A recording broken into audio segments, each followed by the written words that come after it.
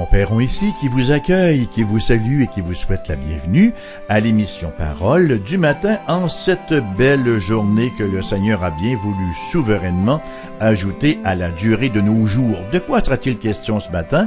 Nous allons ouvrir un testament, chers amis. En effet, nous allons ouvrir le testament de Jacob et il s'agit en fait d'un testament prophétique. Alors, pour en faire lecture, nous allons tout de go au chapitre 49 de la Genèse et nous lirons les versets 1 à 28. Jacob appela ses fils et dit, « Assemblez-vous, et je vous annoncerai ce qui vous arrivera dans la suite des temps. Rassemblez-vous et écoutez, fils de Jacob. Écoutez Israël, votre père. Ruben, toi mon premier-né, ma force et les prémices de ma vigueur, supérieur en dignité et supérieur en puissance, impétueux comme les eaux, tu n'auras pas la prééminence, car tu es monté sur la couche de ton père. Tu as souillé ma couche en y montant. Siméon et Lévi sont frères, leurs glaives sont des instruments de violence, que mon âme n'entre point dans leur conciliabule, que mon esprit ne s'unisse point à leur assemblée, car dans leur colère, ils ont tué des hommes, et dans leur méchanceté, ils ont coupé les jarrets des taureaux. Maudite soit leur colère, car elle est violente, et leur fureur, car elle est cruelle. Je les séparerai dans Jacob, et je les disperserai dans Israël. Judas, tu recevras les hommages de tes frères. Ta main sera sur la nuque de tes ennemis, les fils de ton père se prosterneront devant toi. Judas est un jeune lion, tu reviens du carnage, mon fils. Il ploie les genoux, il se couche comme un lion, comme une lionne, qui le fera lever? Le sceptre ne s'éloignera point de Judas, ni le bâton souverain d'entre ses pieds, jusqu'à ce que vienne le Shilo. Pardonnez-moi, et que les peuples lui obéissent. Il attache à la vigne son âne, et au meilleur cep le petit de son ânesse. Il lave dans le vin son vêtement, et dans le sang des raisins son manteau. Il a les yeux rouges de vin, et les dents blanches de lait. Zabulon habitera sur la côte des mers, il sera sur la côte des navires, et sa limite s'étendra du côté de Sidon. Isaacar est un âne robuste qui se couche dans les étables. Il voit que le lieu où il repose est agréable et que la contrée est magnifique, et il courbe son épaule sous le fardeau, il s'assujettit à un tribut. Dan jugera son peuple comme l'une des tribus d'Israël. Dan sera un serpent sur le chemin, une vipère sur le sentier, mordant les talons du cheval, pour que le cavalier tombe à la renverse. J'espère en ton secours, ô Éternel. Gad sera assailli par des bandes armées, mais il les assaillira et les poursuivra. Azer produit une nourriture excellente. Il fournira les mets délicats des rois. Nephtali est une biche en liberté. Il profère de belles paroles. Joseph est le rejeton d'un arbre fertile près d'une source. Les branches s'élèvent au-dessus de la muraille, ils l'ont provoqué, ils ont lancé des traits, les archers l'ont poursuivi de leur haine, mais son arc est demeuré ferme et ses mains ont été fortifiées par les mains du puissant de Jacob. Il est ainsi devenu le berger, le rocher d'Israël. C'est l'œuvre du Dieu de ton père qui t'aidera. C'est l'œuvre du Tout-Puissant qui te bénira. Des bénédictions des cieux d'en haut, des bénédictions des eaux en bas, des bénédictions des mamelles et du sein maternel. Les bénédictions de ton père s'élèvent au-dessus des bénédictions de mes pères, jusqu'à la cime des antiques collines. Qu'elles soient sur la tête de Joseph, sur le sommet de la tête du prince de ses frères. Benjamin est un loup qui déchire. Le matin, il dévore la proie, et le soir, il partage le butin. Ce sont là tous ceux qui forment les 12 tribus d'Israël, et c'est là ce que leur dit leur père en les bénissant. Il les bénit, chacun selon sa bénédiction. Vous serez d'accord avec moi que ce n'est pas le chapitre de la Genèse le plus évident à exposer et à enseigner. Ce chapitre nous rapporte le testament prophétique donc du patriarche Jacob. Et nous y voyons en même temps se dégager les ombres et la lumière du peuple de l'Alliance. On voit beaucoup d'ombre chez certains et beaucoup de lumière chez d'autres. Nous y consacrerons au moins 2 émissions. Le commentateur Henry Morris écrit qu'il s'agit de l'une des portions les plus fascinantes et les plus difficiles du livre de la Genèse, et je dis amen à cela. Nous sommes donc ici devant la famille de l'Alliance, famille qui allait devenir le peuple de Dieu. Et la prophétie de Jacob va très loin, elle ne se limite pas à ses fils immédiats, mais à ce qu'ils vont devenir, et elle s'étend même jusqu'au règne final et éternel du Shiloh, on va en parler un peu plus tard, qui est l'un des titres du Messie, celui à qui appartient le sceptre. La prophétie de Jacob l'aborde donc très large et va jusqu'à la venue du Seigneur Jésus. Et tout cela passe par la destinée première des fils d'Israël. Donc cette parole, pour employer l'expression hébraïque, ce davar prophétique, c'est une forme vétérotestamentaire. En fait, c'est une béatitude de l'Ancien Testament. Nous lisons par exemple dans le Nouveau Testament, dans le livre de Matthieu chapitre 5, le livre des béatitudes, « Heureux les débonnaires, car ils hériteront la terre », c'est-à-dire que les attitudes intérieures du croyant ont un impact sur la qualité de notre expérience de la bénédiction. La même bénédiction n'est pas expérimentée par tous de la même façon. Et c'est comme ça également pour le salut. C'est comme ça aussi pour toutes les bénédictions que Dieu a en réserve pour les siens. Et c'est précisément ici que la responsabilité humaine, sans d'aucune manière, contrer la souveraineté divine, mais que la responsabilité humaine entre en ligne de compte. Donc, ce testament prophétique-là, il se veut une bénédiction dans le sens qu'il est parole d'avertissement. Il est parole de correction. Par exemple, versets 5 à 7. Siméon et Lévi sont frères, leurs glaives sont des instruments de violence.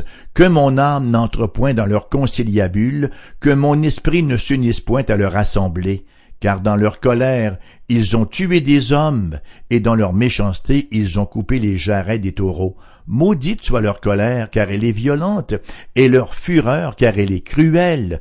Je les séparerai dans Jacob, et je les disperserai dans Israël. Ça nous révèle, en même temps, à quel point notre qualité de vie spirituelle est en quelque part directement proportionnelle à nos attitudes. Donc, j'ai pensé ce matin diviser notre méditation en 3 points. Ce matin, en fait, nous ne verrons que le premier et nous verrons les 2 autres lors de la prochaine émission, si Dieu le permet. Donc, quels sont ces 3 points? Premièrement, la bénédiction diluée. Deuxièmement, la bénédiction savourée. Et troisièmement, la bénédiction assurée. Donc, la bénédiction diluée. Premier point. Vous aurez vraisemblablement remarqué, à la lecture de ce chapitre, qu'il y ait davantage question de crimes qui jettent de l'ombre sur les privilèges. Et nous allons donc commencer par voir une triade d'attitudes efficaces pour diluer, réduire, amoindrir la bénédiction, amoindrir sa saveur et ses effets. Premièrement, l'instabilité. Eh bien oui, nous voyons l'instabilité chez Ruben d'abord, versets 3 et 4. Ruben, toi mon premier-né, ma force et les prémices de ma vigueur, supérieur en dignité et en puissance. Ça commence bien, mais là ça se gâte un peu. Impétueux comme les eaux, tu n'auras pas la prééminence, car tu es monté sur la couche de ton père, tu as souillé ma couche en y montant. Voilà l'impétuosité. Ruben est un impulsif, un instable. Il n'aura pas la prééminence, il est relégué au second rang parce que les impétueux ne sont pas fiables. On ne sait pas trop à quoi s'attendre d'eux. Vous savez, c'est pas facile, d'œuvrer en compagnie de gens impulsifs, de gens instables. J'ai un de mes amis un jour qui m'a donné une très belle illustration. Il aimait beaucoup faire du canot dans les rapides. Et il racontait qu'un jour, donc, il était en train de faire de la descente des rapides. Ils étaient 3 dans le canot. Et lorsqu'on fait la descente des rapides, chacun doit être bien à sa place. Et voilà que subitement celui du centre prend panique, n'est-ce pas? Impétueux, impulsif. Non, moi j'en ai assez, c'est ici que je descends. Et là, il se lève debout dans le canot. Il risque, je dis bien, de faire renverser l'embarcation et de compromettre l'entreprise de tout le monde. Ben, c'est ça les impétueux. C'est ça les impulsifs. Ils prennent des décisions sans toujours trop réfléchir, sans en mesurer les conséquences. Vous savez, l'instabilité non maîtrisée, ce n'est simplement pas utilisable. Et Ruben faisait partie de ceux-là. Il était monté sur la couche de son père. L'instabilité, c'est un péché que le monde contemporain, cependant, appelle vertu. On appelle ça être authentique, être transparent, être vrai, être spontané. Et on fait croire que la paix et que l'épanouissement passent par là. Mais ce n'est pas ce que la parole de Dieu nous enseigne.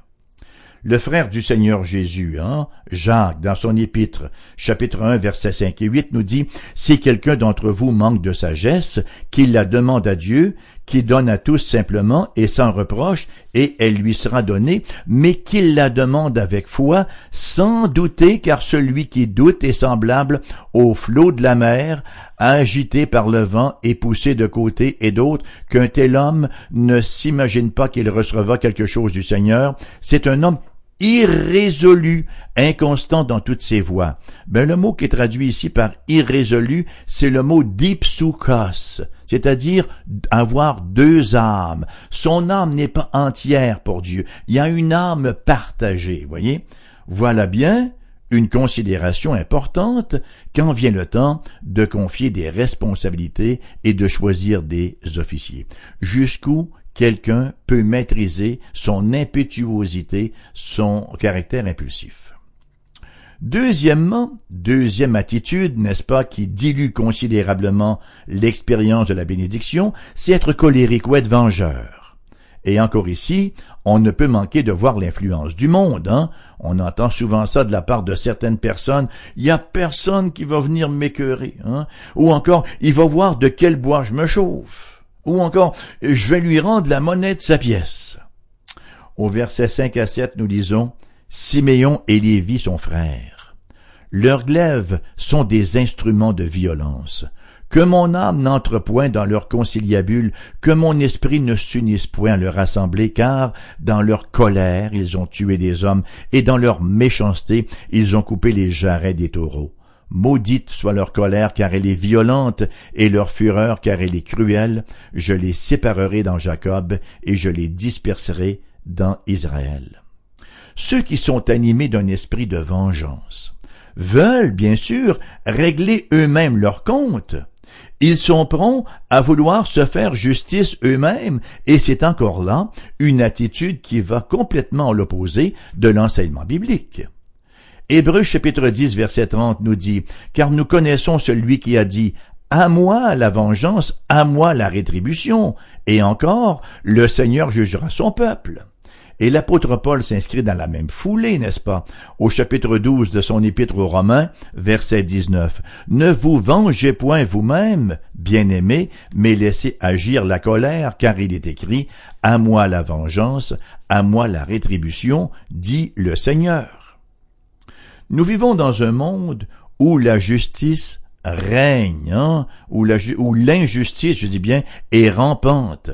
Et si nous sommes animés de cet esprit de colère et de vengeance, nous nous détruisons nous-mêmes, et en plus, nous faisons beaucoup de tort à autrui. Et au-delà de tout cela, nous n'honorons pas notre Dieu, n'est-ce pas? Le Seigneur ne peut pas participer à l'assouvissement de nos vengeances. Donc, les gens qui agissent ainsi démontrent qu'ils consacrent, qu'ils manifestent beaucoup trop d'importance à leur petite personne. Dès qu'on les offense, n'est-ce pas, c'est le crime de lèse-majesté et il faut que justice soit rendue sur le champ. Matthieu chapitre 5, versets 5, 7, 9 et 10. Heureux les humbles, car ils hériteront la terre. Heureux les miséricordieux, car ils obtiendront miséricorde. Heureux ceux qui procurent la paix, car ils seront appelés fils de Dieu. Heureux ceux qui sont persécutés pour la justice, car le royaume des cieux est à eux. Troisièmement, pour compléter la triade efficace pour diluer la bénédiction, après l'instabilité, après la colère, l'esprit de vengeance, nous avons la facilité, c'est-à-dire cette tendance à choisir le chemin le plus facile, cette tendance à adopter les raccourcis. Versets 14 et 15. Issachar est un âne robuste qui se couche dans les étables. Il voit que le lieu où il repose est agréable et que la contrée est magnifique.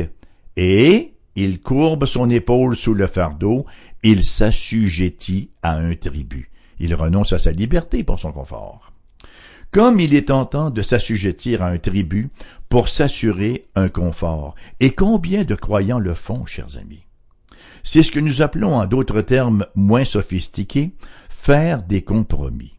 Et ici, nous avons le drame du non-engagement dans notre société, parce que s'engager, vous savez, c'est drôlement dérangeant.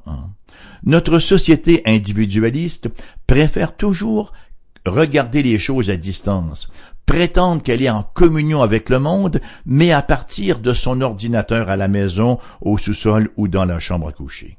Et il faut bien l'avouer, l'Église elle-même n'est pas immunisée contre ce syndrome.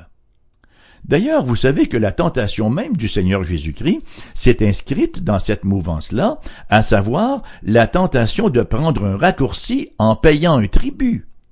Regardez dans Matthieu chapitre 4, versets 8 à 10, la dernière tentation là.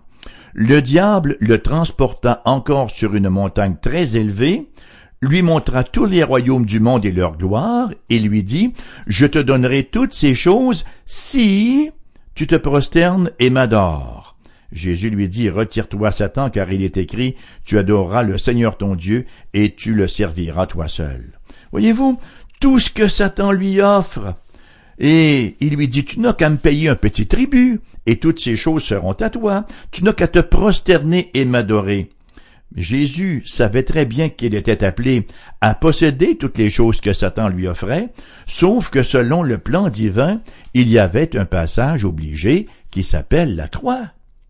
Imaginez un instant que Jésus accepte l'offre de facilité du diable. Il n'y aurait jamais eu de salut possible pour nous, hein? La vie chrétienne, chers amis, est une œuvre de la grâce. Par la grâce de Dieu, nous développons les attitudes du Seigneur Jésus-Christ, attitudes que nous retrouvons dans Philippiens 2. « Ayez en vous les sentiments qui étaient en Jésus-Christ, lequel, existant en forme de Dieu, n'a point regardé son égalité avec Dieu comme une proie à arracher, mais il s'est dépouillé lui-même en prenant une forme de serviteur, en devenant semblable aux hommes. Et il apparut comme un vrai homme. Il s'est humilié lui-même, se rendant obéissant jusqu'à la mort, même jusqu'à la mort de la croix. C'est pourquoi aussi Dieu l'a souverainement élevé, et lui a donné le nom qui est au-dessus de tout nom, afin qu'au nom de Jésus, tout genou fléchisse dans les cieux et sur la terre et sous la terre, et que toute langue confesse que Jésus-Christ est Seigneur, à la gloire de Dieu le Père. Vous savez, c'est une tentation constante qui va durer toute la vie durant, que de vouloir s'installer confortablement. Bien sûr, le Seigneur n'a rien contre la prospérité, il n'a rien que contre le confort, mais jamais au détriment de la consécration à sa glorieuse personne et à son royaume, parce que c'est lui qui nous donne toute bénédiction pour que nous en jouissions, mais il veut qu'on soit davantage attaché au donateur qu'au don. Un caractère chrétien, là, un vrai caractère chrétien, ça ne vient pas instantanément.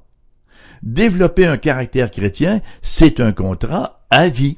Et c'est ici que se joue toute la question de la sagesse et de la folie. Nous avons une très belle illustration de la construction d'une vie chrétienne, comment on construit un caractère chrétien en contraste avec l'existentialisme et l'incrédulité au Proverbe 9, dans un premier temps les versets 1 à 6 et dans un deuxième temps les versets 13 à 18. Ce qui nous est rapporté dans ce livre, dans ce chapitre-là, c'est que nous avons deux banquets rivaux, l'un qui est donné par Dame Sagesse et l'autre par Dame Folie. Et tous les êtres humains, quels qu'ils soient, nous avons à faire un choix, quel banquet à quel banquet nous allons participer, nous allons assister.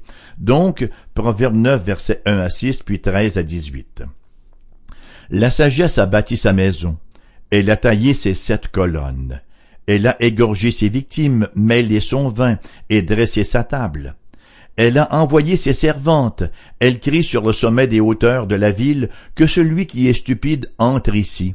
Et elle dit à ceux qui sont dépourvus de sens, « Venez manger de mon pain et buvez du vin que j'ai mêlé, quittez la stupidité et vous vivrez et marchez dans la voie de l'intelligence. » Le banquet rival maintenant. La folie est une femme bruyante, stupide et ne sachant rien.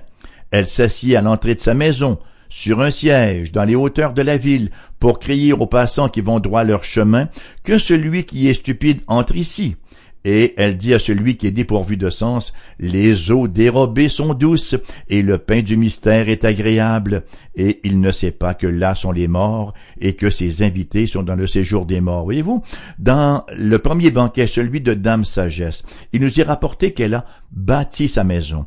Elle a coupé ces 7 colonnes, taillé ces 7 colonnes. Elle bâtit sur du solide. Alors, elle mélange son vin, elle prépare ses victimes, elle dresse sa table et ensuite, elle invite les gens. Il n'y a qu'une seule catégorie de gens invités, ce sont les stupides et ceux qui sont dépourvus de sens. En d'autres mots, ce sont des pécheurs, puisque nous sommes tous pécheurs, et elle invite à venir, à quitter la stupidité et à marcher dans l'intelligence. Du côté de Dame Folie, il ne nous est pas dit qu'elle a construit sa maison. Il nous dit d'abord qu'elle est une femme bruyante. Ah ben oui, la folie aime le bruit. Il nous dit qu'elle est stupide et qu'elle ne sait rien. Elle est assise à l'entrée de sa maison et elle crie bien sûr aux gens dépourvus de sens de venir à son banquet. Et qu'est-ce qu'elle leur offre? Les eaux dérobées sont douces. Elle leur offre la malhonnêteté. Elle leur offre l'immoralité. Le pain du mystère est agréable. Ce qui est mystérieux, ce qui se fait en cachette, ce qui se fait en catimini dans l'obscurité. Et bien sûr, il ne sait pas, le pauvre bonhomme qui se pointe là, que là sont les morts et que ses invités sont dans la vallée du séjour des morts.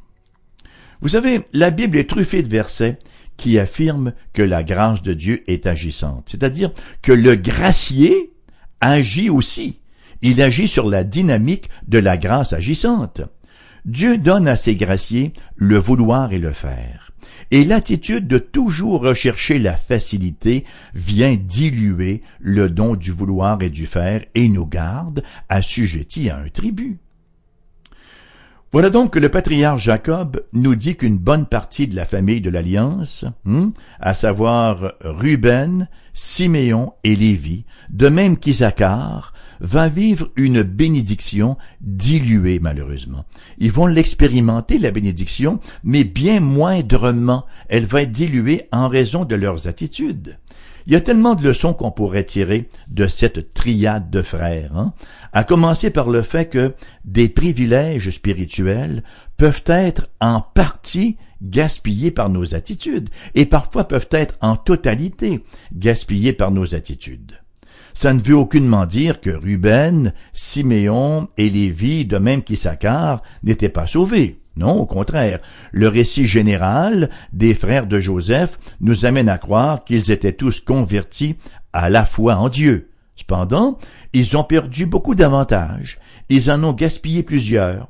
Par exemple, Ruben qui a péché contre son père, en montant sur la couche de son père, a perdu les privilèges qui devaient échoir au premier-né. Tout ceci pour dire, chers amis, que le péché a des conséquences. Ce fut le cas de l'apparition du premier péché sur terre, celui d'Adam et Ève. Ruben, Siméon, Lévi et Isaacar nous rappellent ce matin que les avantages spirituels ne doivent pas être négligés. Nous vivons, nous ici, dans un pays de grande liberté et nous pouvons vivre et partager notre foi. Est-ce que nous le faisons? Dieu répand sa riche bénédiction sur sa création. Comment y répondons-nous? Certains ont eu le privilège de naître dans une famille chrétienne, de recevoir une éducation chrétienne, d'expérimenter pendant plusieurs années une vie d'église. Elle reste. Qu'avez-vous fait de ce privilège-là. Nous avons tous le privilège de pouvoir nous exposer à l'enseignement de la parole de Dieu, celui de pouvoir lire cette même parole dans notre langue et même de l'entendre prêcher à la radio. N'oublions pas, chers amis, que tout privilège est assorti d'une responsabilité. Nous aurons à rendre compte pour la lumière que nous avons reçue. Et la plus grande et la plus fondamentale de ces responsabilités, c'est bien sûr ce que nous disons et ce que nous faisons de Jésus. Matthieu chapitre 13, verset 17, nous dit ce qui suit. Jésus étant arrivé dans le territoire de Césarée de Philippe, demanda à ses disciples, « Qui suis-je, au dire des hommes, moi le Fils de l'homme ?» Ils répondirent, « Les uns disent que tu es Jean-Baptiste, les autres Élie, les autres Jérémie, ou l'un des prophètes. Et vous, leur dit-il, qui dites-vous que je suis? Simon-Pierre répondit, Tu es le Christ, le Fils du Dieu vivant. Jésus, reprenant la parole, lui dit, Tu es heureux, Simon, fils de Jonas, car ce ne sont pas la chair et le sang qui t'ont révélé cela, mais c'est mon Père qui est dans les cieux. Vous qui m'écoutez ce matin, qui dites-vous que Jésus est? Que dites-vous de Jésus?